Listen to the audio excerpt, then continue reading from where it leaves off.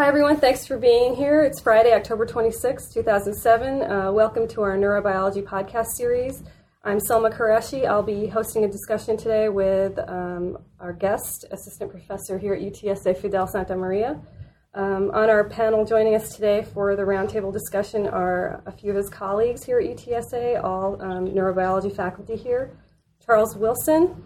Yeah, I want to add something, and that is, which I should have said it last time, that is our lead-in music, which nobody heard, but which is latently there and will be there in the final version of this, is music by our previous discussant, Dr. Jim Tepper at Rutgers University. And thanks to Jim for providing that music to us and to keep those musical interludes coming, because we're going to want to change it. Todd Troyer. I'll be taking care of Fidel's cats during the next week. Brian Derrick. Yes, I'm just here to add my 2 cents. And Carlos Palladini. I'm here again. Thank you very much for having me here again. Colleen Witt. Hi, thanks for having me. I'm the podcast pilgrim here today, and I'm just glad to be here. And Rama Ratnam. Thank you, Salma. Glad to be here, and I thought I was looking after Fidel's cats. So for more content other than who's going to be watching Fidel's cats, on each of our panelists and our guests, you can visit our website at snrp.utsa.edu. So let's just start. Fidel, as a biophysicist, you said that you're a believer in the principle that structure informs functions. I guess it's no surprise that the cerebellum has been your model system of choice from the very start of your training. But it's sort of interesting that it was based on structure that Eccles proposed that Purkinje cells some parallel fiber excitation to form beams of excitation. But you and your colleagues disagree with this.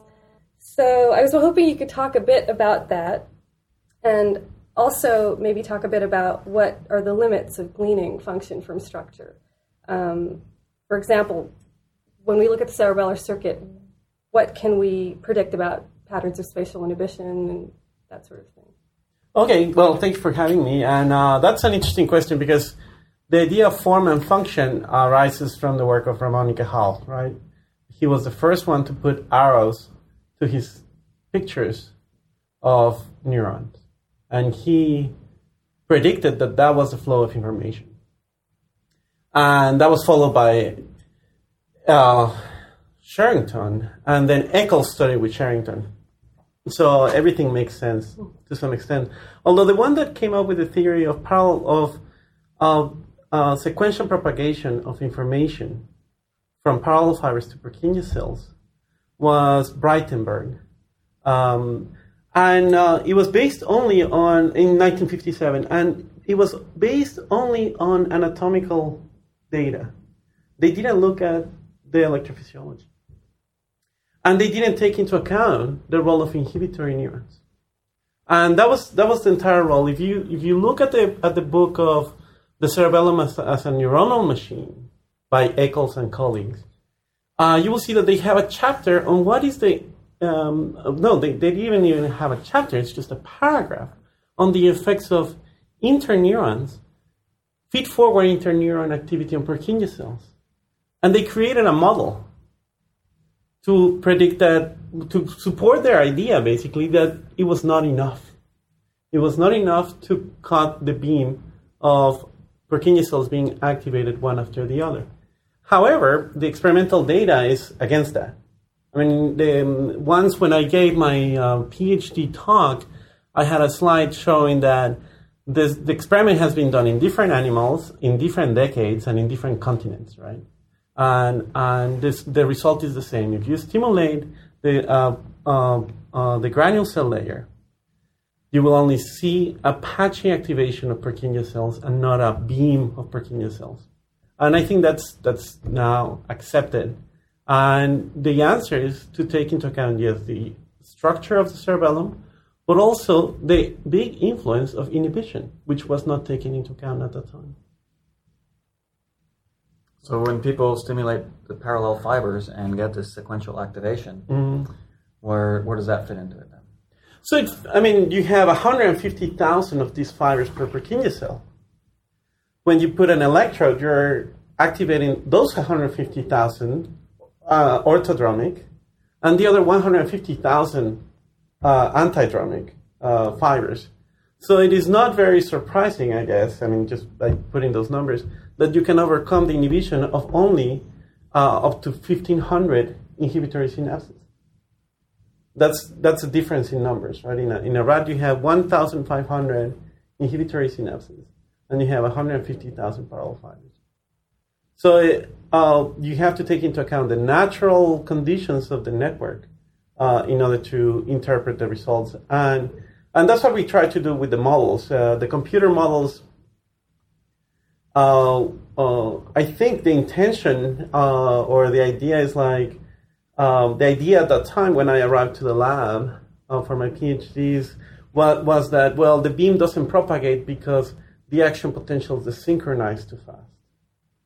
And the first thing I showed was that the desynchronization was not enough. And although that hypothesis was accepted at the time, it was only a matter of looking at the time constant, the passive time constant of the Purkinje cell.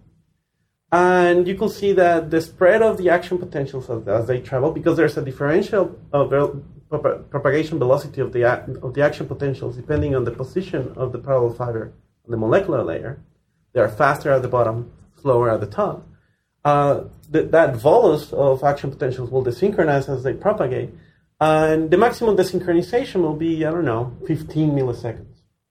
And if you just and we knew for 50 years that the input resistance of Purkinje cells is 50 megaohms. So there is no way for the Purkinje cell at the passive, just looking at the passive properties, to distinguish from a synchronous wave of activity or an asynchronous wave of activity. So it's common to hear people say, we've known the circuitry of the cerebellum. Look at the cerebellum. We've known the circuitry of the cerebellum for so long, yet we still don't know what the cerebellum does and how it works. So if that's true, that we don't know what it does and how it works, I'm not sure that's true, but if it is true, then what do we need? Well, if let's say we knew the circuitry of everything as well as we know the circuitry of the cerebellum, I suppose we would still say we still don't know how anything works. And at that point, what do we need next? What else do you need besides knowing the wiring diagram?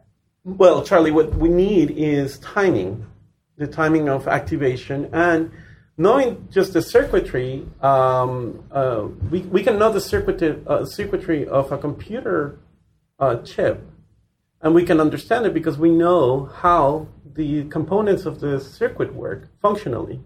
We don't know that in cells.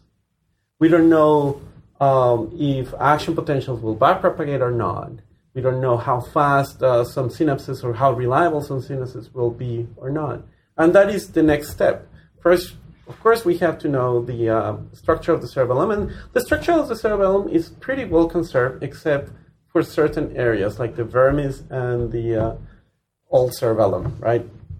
Where you have these other funky cells that are extra, like I think it's the chandelier cell and the brush cell.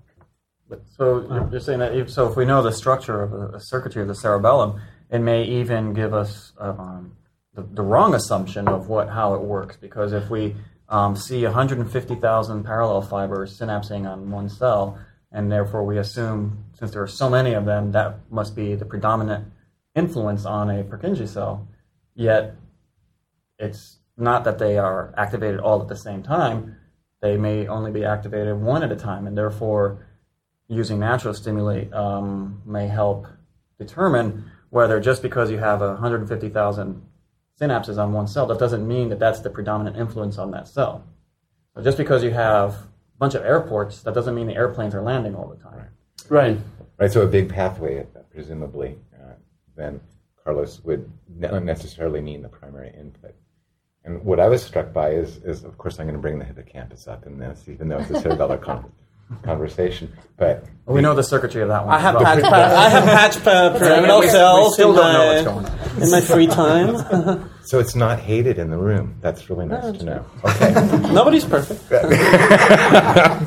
Well, it was an interesting story because originally the hippocampus was thought to be a lamellar structure. It's a sort of a banana-shaped structure. And from physiological studies done by Per Anderson, stimulating in different points along the axis would give selective excitation within a very narrow band, and they called those lamella. And people made the assumption that the three-stage circuit within the hippocampus was preserved within these lamella, sort of like slices of bread. Well, that was the physiological data, and it turned out to be artifactual, because when you stimulated closer, those fibers ramify and narrow. When you looked at the anatomy, and this is the work of David Amaral and Menno Witter, what you actually see is that the hippocampus isn't lamellarly organized at all, circuit-wise. In fact, once you get past the mossy fibers, there's a very, very wide divergence of fibers all along the axis of the hippocampus. So it's sort of the opposite situation for me, where the anatomy gave you one answer, but the physiology gave you another answer, the precise opposite with the hippocampus. And so I think that illustrates the necessity for both conjunctive use of both procedures to really give good Right, and I mean, the argument keeps growing in that direction because something similar happens, for example, in classical and non-classical receptive fields, how you can determine a classical receptive field with a dot of light, and how it has been so difficult to determine the same classical receptive field when you have a natural stimulus. And we're talking about, I mean, in terms of a more abstract way of talking about neurons, these are nonlinear systems, and we have invested 100 years so far in classifying them with an impulse response. And when we deliver an per pulse response, things can be completely different in terms of the entire circuitry. And I think that happens in the cerebellum to some extent. I did some simulations on that, and I think one of Jim's students is trying to do that experimentally. But I think you can see the same thing in visual cortex. So I'm wondering if you'd be willing to go this far. Okay, once we know the circuitry, and of course what we think we know about the circuitry could be wrong. It has to be right to be good. And then once you got the circuitry, you say it isn't enough, so you should get the timing. And once you've got the timing and the circuitry, would you promise at that point to not ask for any more money to find anything else out, because that's enough to figure out how this works? I will never promise not to ask for more money. That's for sure. That's the only thing that is certain. But I think that would be a very good point in the career of any neuroscientist, right? To know the anatomy and the timing of activity of your elements, which includes the electrophysiology, right? You can start thinking about, and we're talking about snapshots. We're not talking about the dynamical aspects of not only the synaptic waves, but the excitability of dendritic trees. That I think there is good evidence, like Dan Johnston's work, showing that probably that's the side of learning, right? You have synaptic plasticity, and that will be expressed in the changes in excitability of the dendritic tree, and that's a different story. So you've described, this actually is related to my next question. So you've described yourself as a map maker. So your approach has been to model observations by a number of experimental techniques to generate morphological maps, electrical maps, diffusive maps, and biochemical maps of dendrites, of dendritic trees. So I guess I'm kind of asking the same question as Charlie. What steps will be necessary to reconcile these for a unified model of dendritic processing, learning, whatever you want to call it, plasticity? And what's the holy grail sort of experiment there that puts everything together into it? Well, experimentally, I mean, there are several things that are converging right now. I mean, this is almost what people like to talk about, saying, "Oh, the future is so close that I have to wear shades," kind of talk. But now I think we're in that state, because the problem is data acquisition and processing of the data and the modeling of the data. Now, like in my lab, I have a parallel machine, right? I mean, that couldn't happen 8 years ago, and it's cheap, right? 2-photon imaging, and not only the imaging and the imaging of structures, you can get so much with it, but interacting at the subcellular level with neurons is what is giving us a lot of information. So you can patch a cell, look at the electrophysiology, and uncage goodies, right? You can uncage glutamate, you can uncage ATP, you can uncage GABA, calcium, IP3, and now you can even buy a kit that will label or cage almost any protein, right? So the question is, what is the research plan here? And a good research plan, just because there's a lot of research done on this field, is synaptic plasticity. We know a lot about it. There's a lot of interest because we believe that that is the best model we have for learning and memory. And we know the input, and we know the output. It's changes in spiking activity of the cell. And we can track the signals. We know the input signals, which are basically calcium, and we know the basic targets of that molecule. Now we can start going down the biochemical cascade, and that's what we kind of did I was a collaborator in this paper of Tanaka et al. But that's what she has been doing, right? And now going into, we know the calcium, we know the IP3. Now let's look at PKC and MAP kinase and how they interact, and what is the timing of these signals. And that is important, and that's what that paper is all about. And that's why I think it's a really cool thing. Yeah, but if you play the devil's advocate on there, you say we know lots of things and we can start to do this and this and this. But isn't that just more snapshots that you have together, and you don't know when you start to put them together? You're talking about how things are nonlinear, that things are not. You got to get the right timing of what things are really like. That even though you know lots of snapshots, it doesn't necessarily mean that you're that close to understanding the system that you got to pull out your sunglasses. Well, the understanding on the system is how much prediction power you have based on the models you create. So you take the snapshots of calcium, IP3, PKC, and CAP kinase and see if you can predict how you can either block LTP or LTD or induce it in different ways. For example, this paper predicted that PKC and MAP kinase will interact, and those were the ones that will induce LTP. Right? LTD, sorry. We're getting too much into hippocampus. Sorry. What they did is to induce activation of PKC independently and induce activation of MAP kinase independently. And they were able to see depletion of AMPA receptors. And that was the power of the model. So that is... What Todd's saying is, what is the method of making no mistake, right?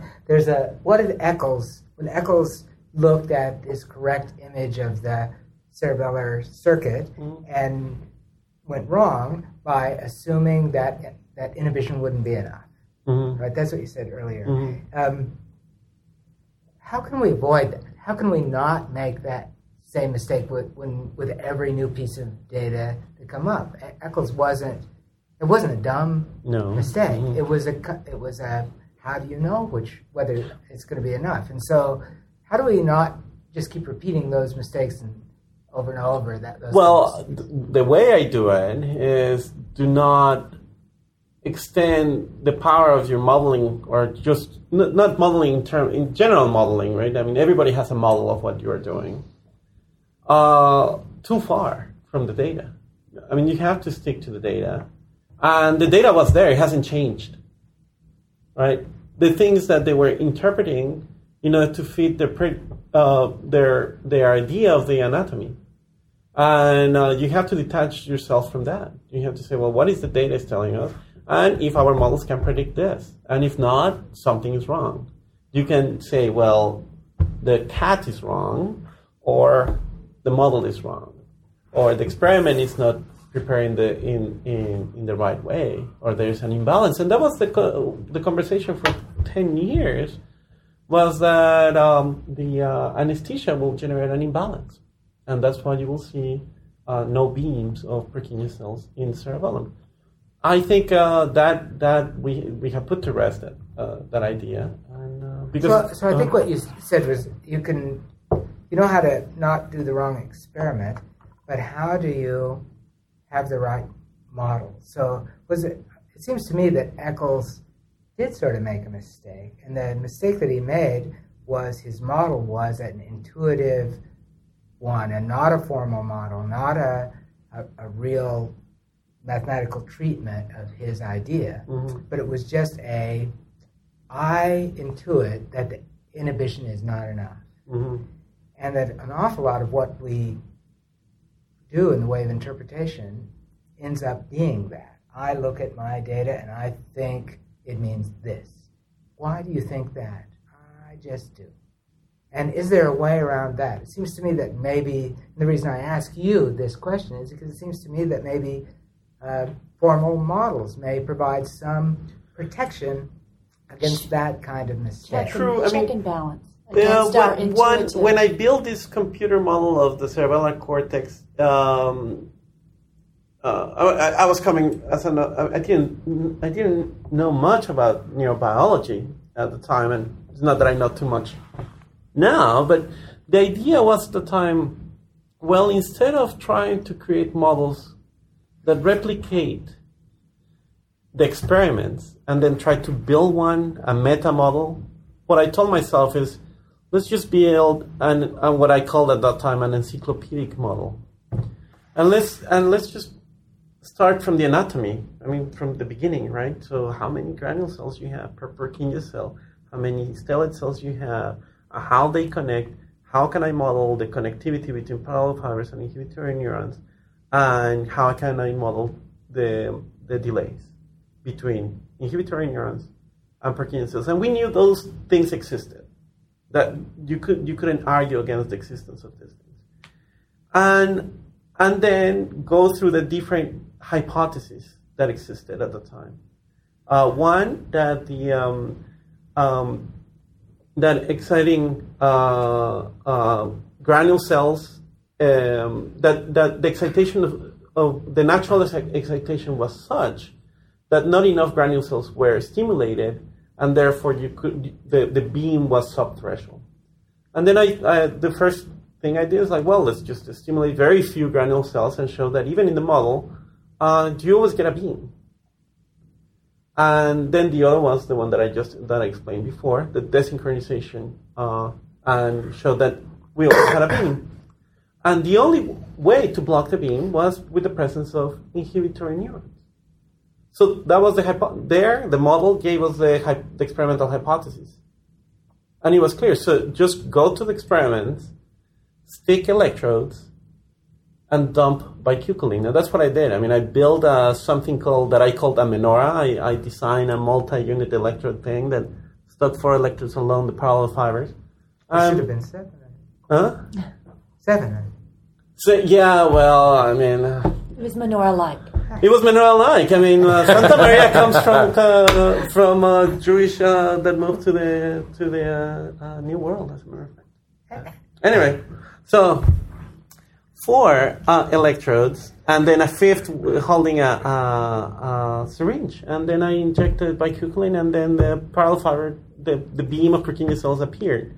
So keeping in that, I agree with you. Keeping the models as faithful to the data is the way to do it, I think. So, sorry, go ahead, Brian. Oh, I was going to. It sounds like you're going to go on another topic. No, absolutely not. Go ahead. Oh, well, I was sort of going to change it. Go ahead. Yeah, okay. Go ahead and do it. Yeah, since we're on the topic of synaptic plasticity, one of the things that has been a big area of interest in the hippocampus is bidirectional plasticity, and the fact that you can see both LTP and LTD. And that's very important because it allows for a number of things to happen, like normalization, perhaps erasure of information, self-organization. It follows competitive learning rules, so neural network theory is something that's really crucial. Is there a counterpart to LTD in the cerebellum? That is hippocampus has LTP, and now we have LTD. You have LTD. Is there a cerebellar LTP? Yes, there is. There is the group from Erasmus University has been active on this, and they showed that, although there's some discussion about this, if I remember correctly, what they showed is that with high calcium concentration, you get LTD. With low calcium concentration, you get LTP, which is a reverse BCM rule. Uh-huh. The experiments that we did in the lab with Tanaka, with Keiko Tanaka, they never saw LTP with low calcium. And I think in order to marry this to experimental results, it seems that the LTP at low calcium is that you basically don't get the LTD that is being generated is masked by presynaptic LTP. But yes, there's some LTP, and it is related to diffusive messengers and stuff like that. Yeah. So I don't know all the literature there, but yes, there is a little bit of LTP. Okay. So self-organization is possible. Mm-hmm. So, can I ask a jumbo question here, if I may? The very first question had to do with sort of theories of cerebellum and how the cerebellum works. And sort of the second question that I think Sam asked you is more in relation where you came up with ideas about analyzing biochemical pathways. So you're talking about sort of really huge change in levels here. So you're going all the way from the systems level right down to the sort of the biochemistry, detailed molecular level. So my question is simply this: is how do you sort of propose to cross these scales, and how do you integrate across scales, and how do you use information? Let's say you analyze one of these gigantic biochemical pathways, and you examine. So you look at this big pathway, and you come across some sort of key reaction, and how do you relate it ultimately to the functioning of, say, the organism as a whole, or even just the brain itself, or even one select pathway? It's not very clear to me. Do you do it computationally, combinations of computations, experiments? I mean, what do you think in general? What is the approach here? I think nobody has it clear. But if it is going to happen, it's going to happen in Purkinje cells, because we know a lot about the morphology, we know about the structure, and we know a lot more about the biochemical pathways related to synaptic plasticity than in the hippocampus. I mean, the role of calcium in LTP and the compartmentalization, there you have it. I don't study that. The compartmentalization of calcium, it is not as clear cut as, and the need for calcium for the induction of LTP compared to what we know in LTD in the cerebellum. We know more about what happens in the. But if it's going to happen, it's going to happen here, I believe. And how do you marry these things? What the next big thing, I think, is to track the calcium signal that goes to the soma and the MAP kinase signal, right? That happens in CA1 pyramidal cells, but it happens in the Purkinje cells as well. And now we have molecular probes, and that's not an ad for the company, but we have molecular probes that can be fluorescent and track. We can start thinking about tracking these signals all the way, as we believe, or the model says, they travel all the way to the nucleus. That's the forward pathway that we need to track. The backward track is Krebs, but we don't know what Krebs produces, and probably produces everything, right, or nothing, something in between. Yeah. That's fast. I know.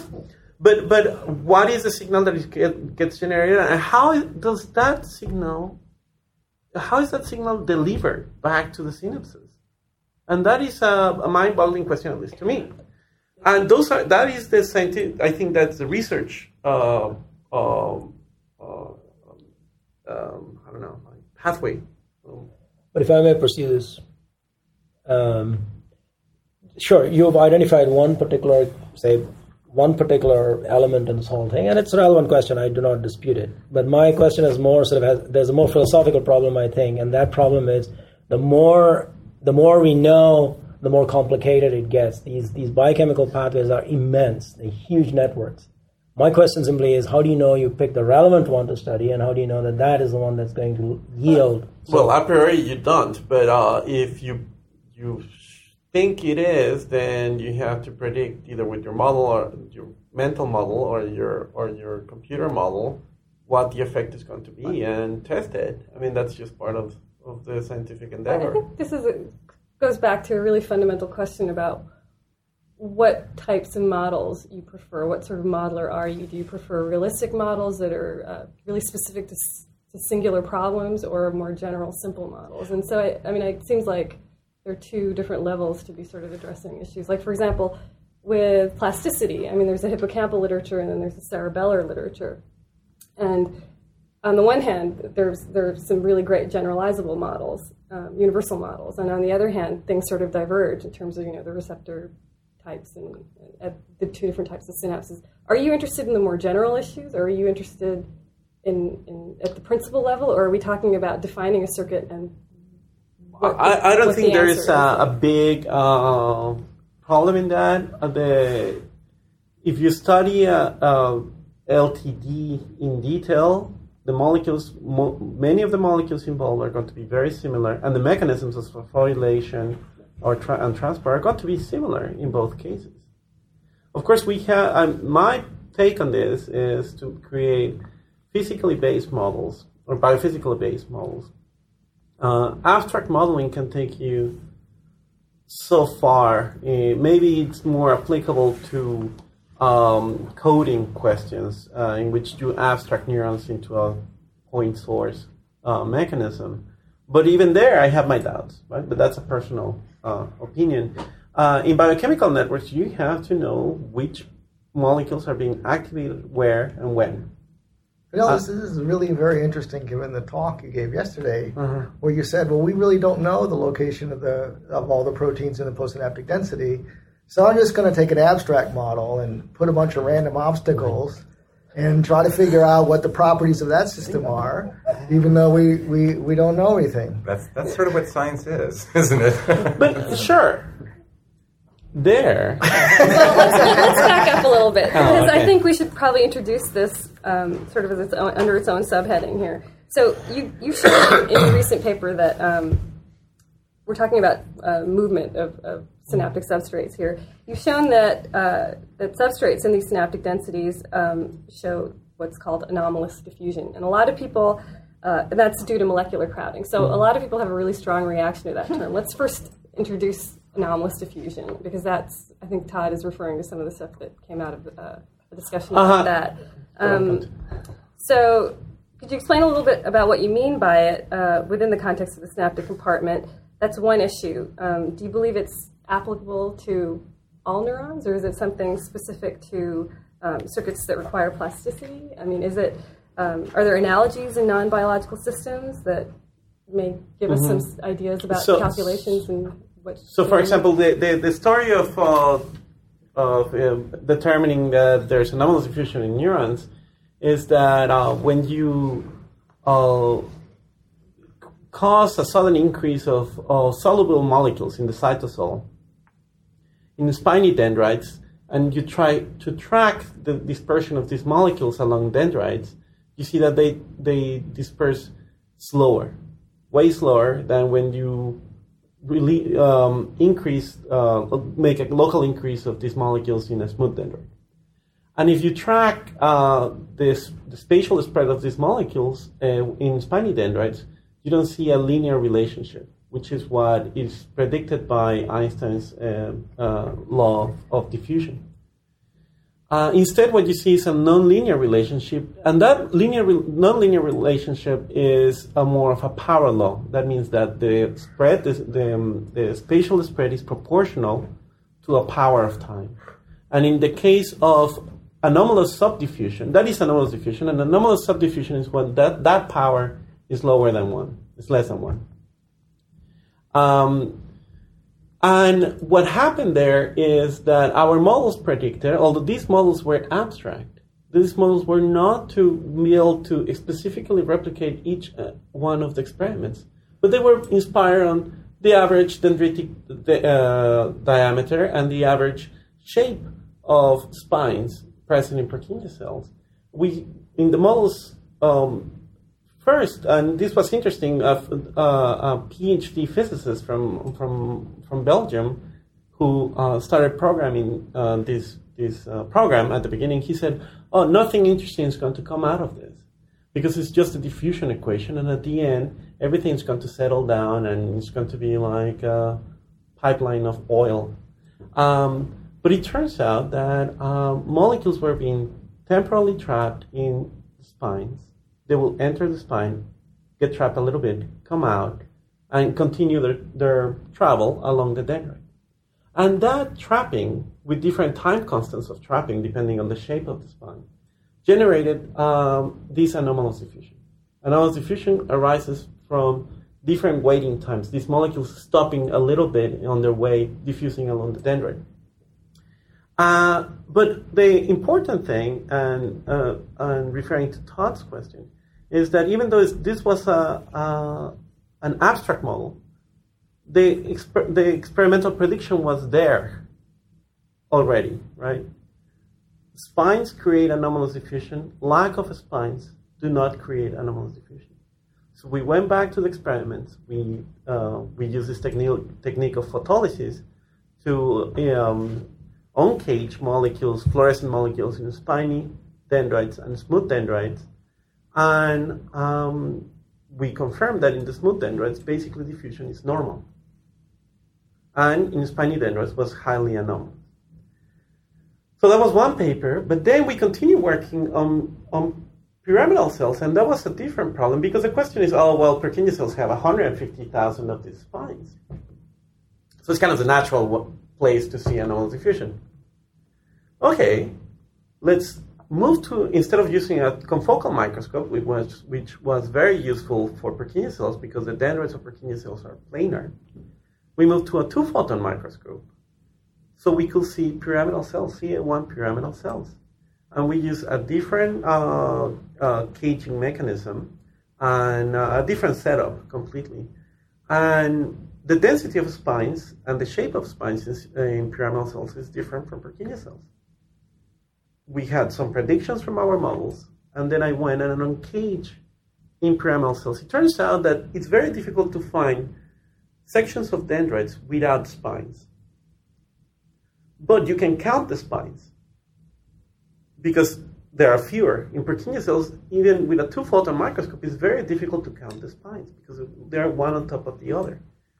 So I counted the spines, and my models predicted that the anomalous exponent was going to be linearly proportional to the density of the spines. And I did the experiments, and that is true. That sounds like a statement proving the power of abstract model. Right. It is abstract model, but it is abstract model to the extent of what you can see. We cannot measure the influence, but what I found in pyramidal cells, and this is something still controversial among my collaborators, is, there seems to be a higher value of anomalous diffusion when you project the curve to 0 spines, to smooth dendrites. And that worried me at the beginning, and I redid experiments, and I analyzed and reanalyzed the data. And I started thinking, maybe and there's information from E. coli experiments that there's anomalous diffusion in these cells.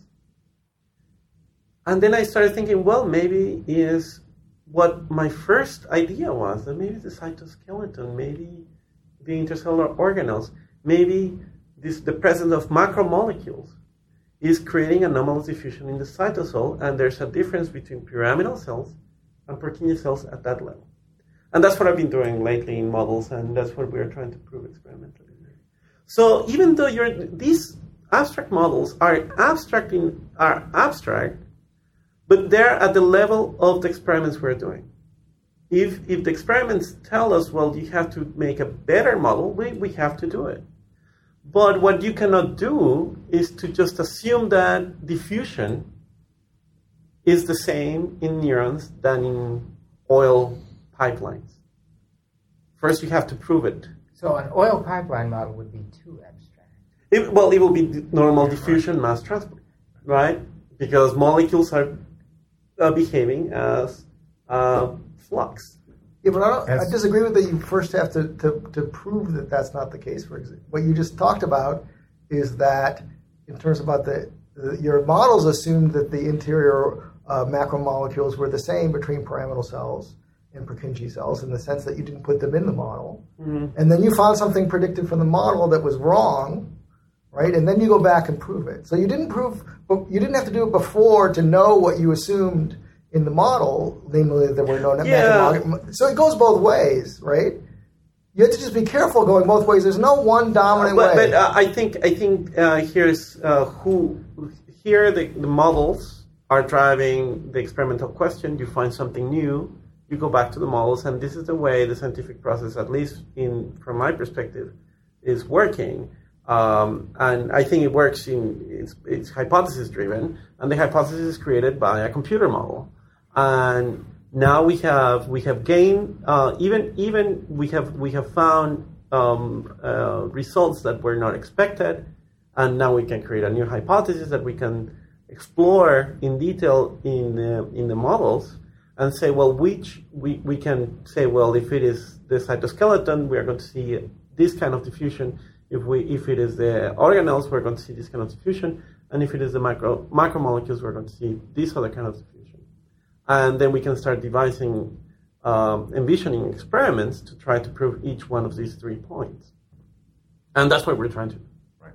And the point I want to make here, too, is also it's not just the macromolecules. The spine morphology itself is really ideal to compartmentalize any kind of local kind of chemical reaction within a particular spot. I think it's going to be a common theme in all cells, not just neurons, but all cells, that there are compartmentalized biochemical processes based on morphology.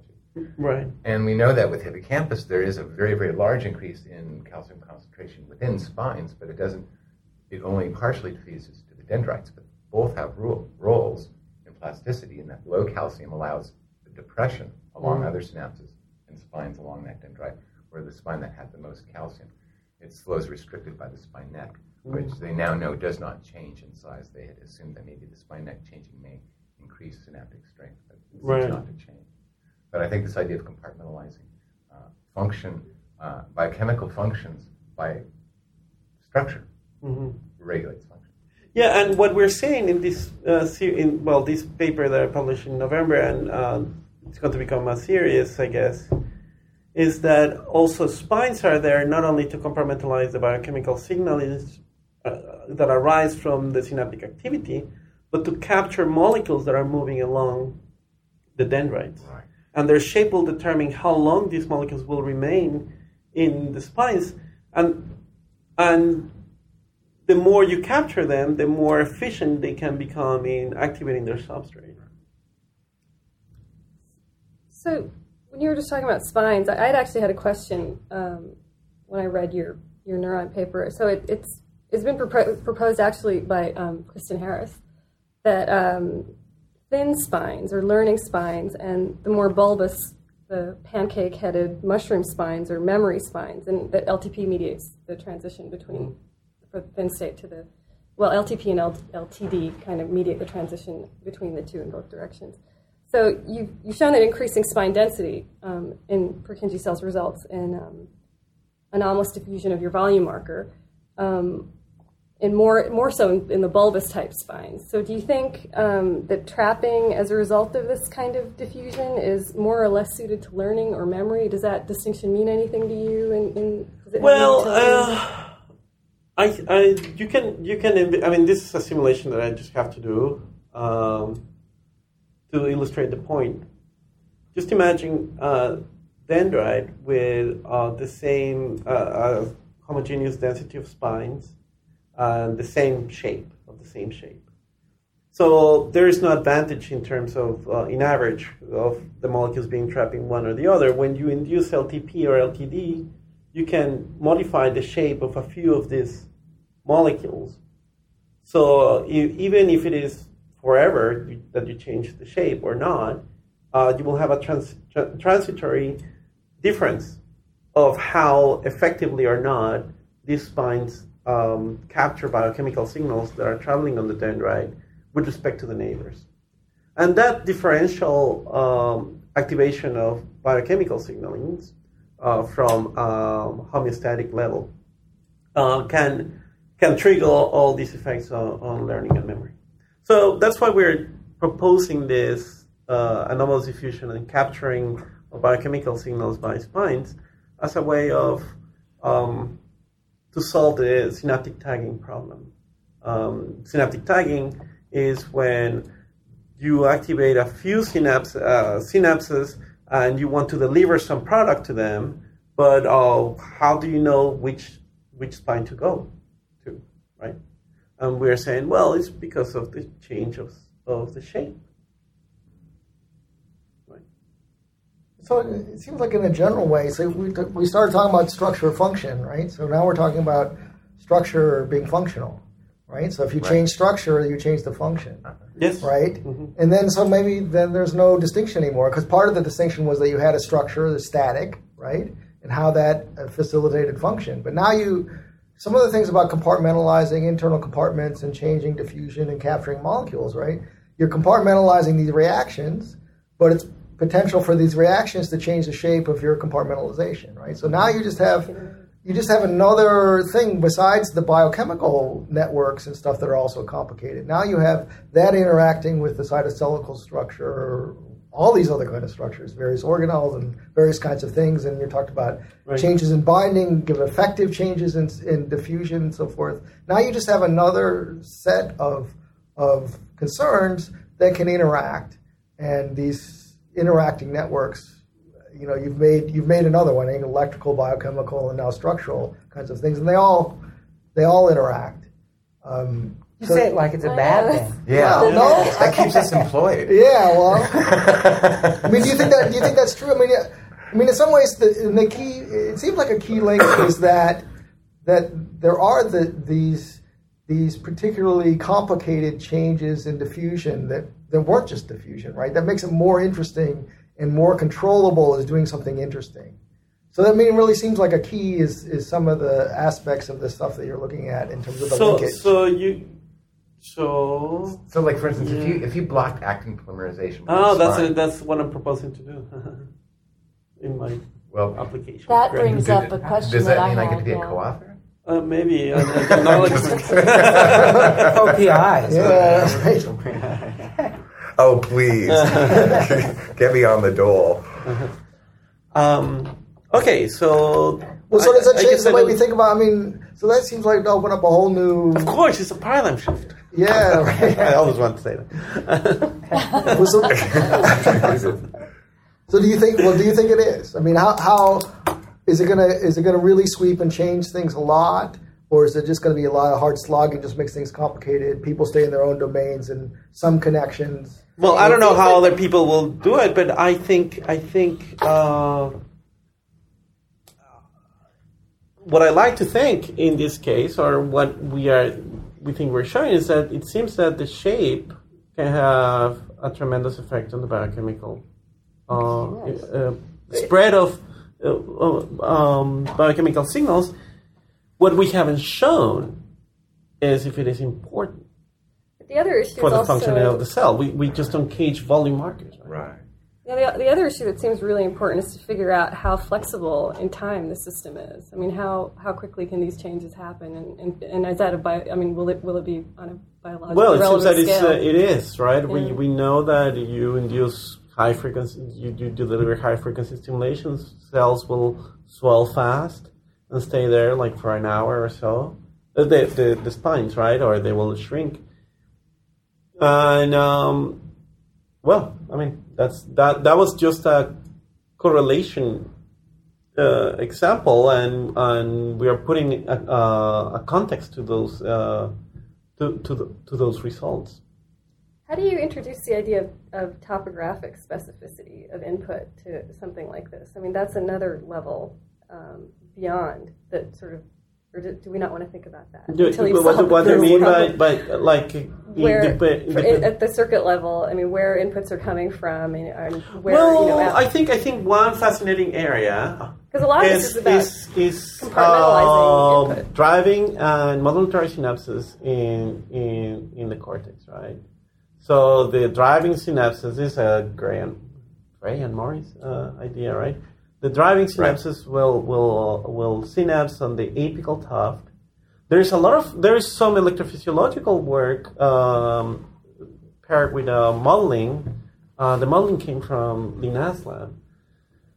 That shows that the apical tuft is highly coupled to the soma, and the basal dendrites are not that coupled.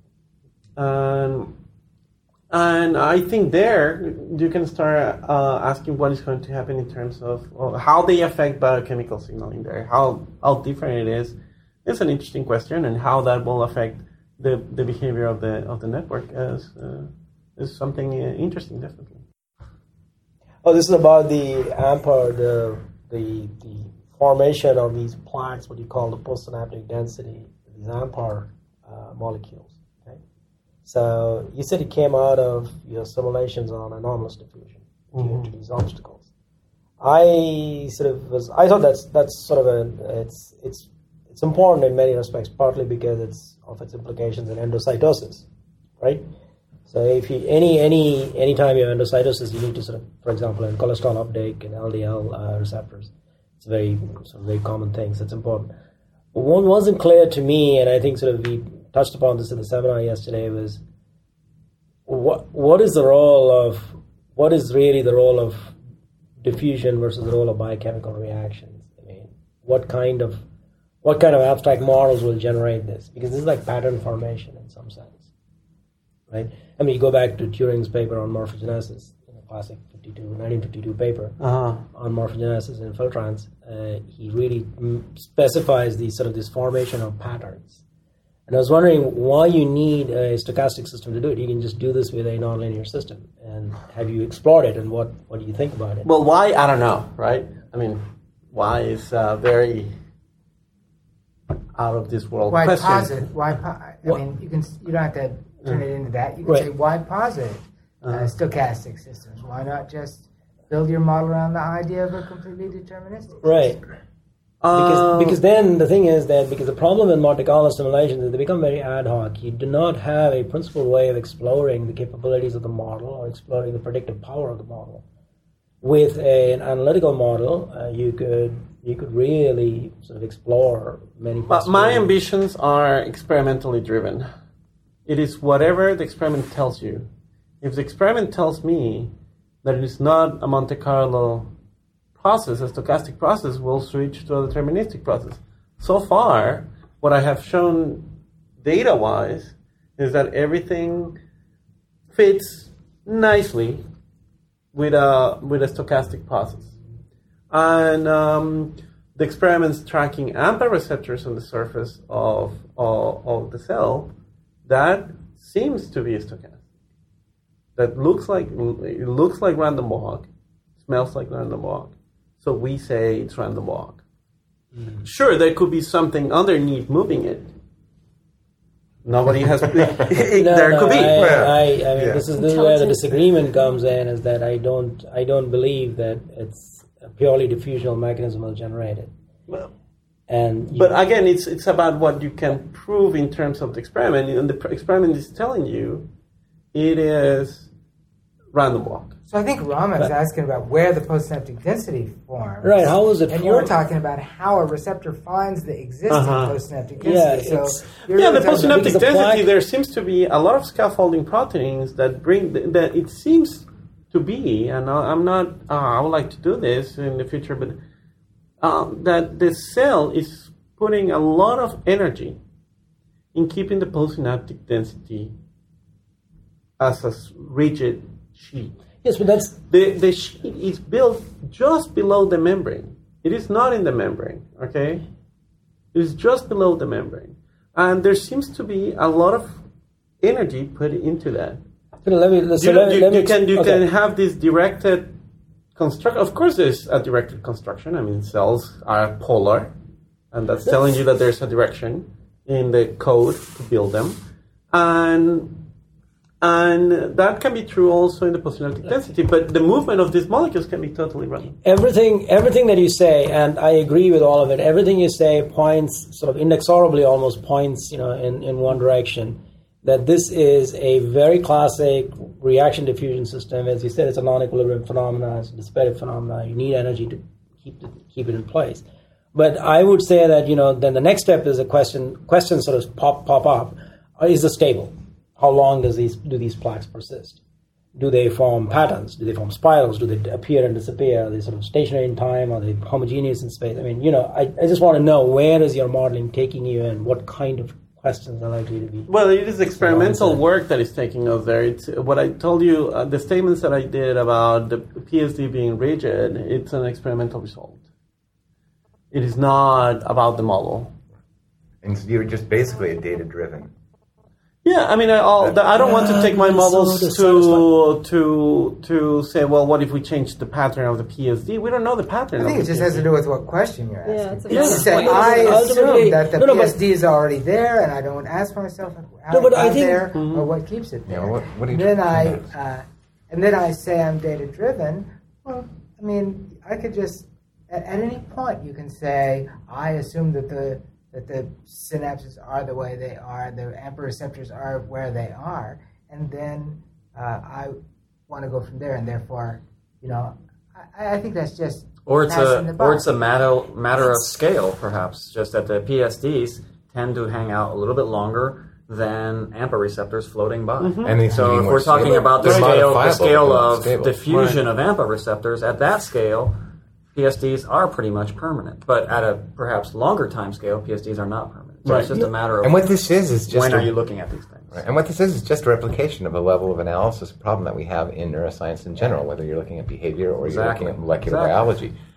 People who are interested in LTP now are looking at insertion of subunits into the postsynaptic density, which is a pretty involved process, and it apparently requires a lot of energy and a lot of work and a lot of molecules. Mm-hmm. And now what it looks like Fidel is saying is like, okay, we have the postsynaptic density. Let's start at the next step. What happens after the postsynaptic density? What's happening in the spine? And that's the next question. But I think we talk about timescales here. I really think that one of the most interesting things about what Fidel told us about yesterday was, so you have these structural obstacles, right? And if you change the binding affinity of those obstacles, in terms of the diffusion, they become holes, right? So if you look at diffusion and you think about these obstacles, you think of this structure that's there. It's in this structure there. We're talking about things being fixed in the postsynaptic density. But if some of the molecules, when they can't bind, they're obstacles. Now when they can bind, then they're passageways. Then what you have is you have a biochemical way of altering structure and changing the diffusion, and then you really have a really strong, potentially very fast link of changing structure. Now the structure really becomes dynamic in the way you think about things. Mm-hmm. And you're really talking about a particularly very interesting link between the biochemistry and what we thought about as structure and diffusion. I mean, you talk about diffusion and you have these obstacles and analysis diffusion in spines, it's all well and good, but we think about LTP, you change the shape of spines. But what if you change the shape of your diffusion compartments by just, making something bind to something or not? I mean, it's very different about what diffusion is. I mean, it makes it very dynamic, interesting. Well, the thing is that the way we have thought about biochemical signaling in neurons, at least in neurons, is without that, just as I have said, we think about them as fluxes of matter, and we haven't thought about them as real molecules that can collide and that they can bind and they can rotate and do things that molecules do. And it is just that's why I'm saying that we should respect the molecule, right? We should treat them as molecules and see how far we can study that at that level, and how many interesting things we can come up with these models. Because if we just assume that it's a flux, we are losing all this richness that I think is important. It's a very multicultural version of what happens in the dendrite. You got to see molecules as individuals instead of just the massive crowd. So if we knew all the molecules and how they were connected to each other, would we know how the cerebellum works? Oh, yeah, definitely. I think on that note... I think that this is a great discussion. Thanks, everyone, for spending your Friday afternoon here on a beautiful day with us. This is great. And we'll see many of you next week, hopefully. Thanks, Fidel. Thank you very much for having me.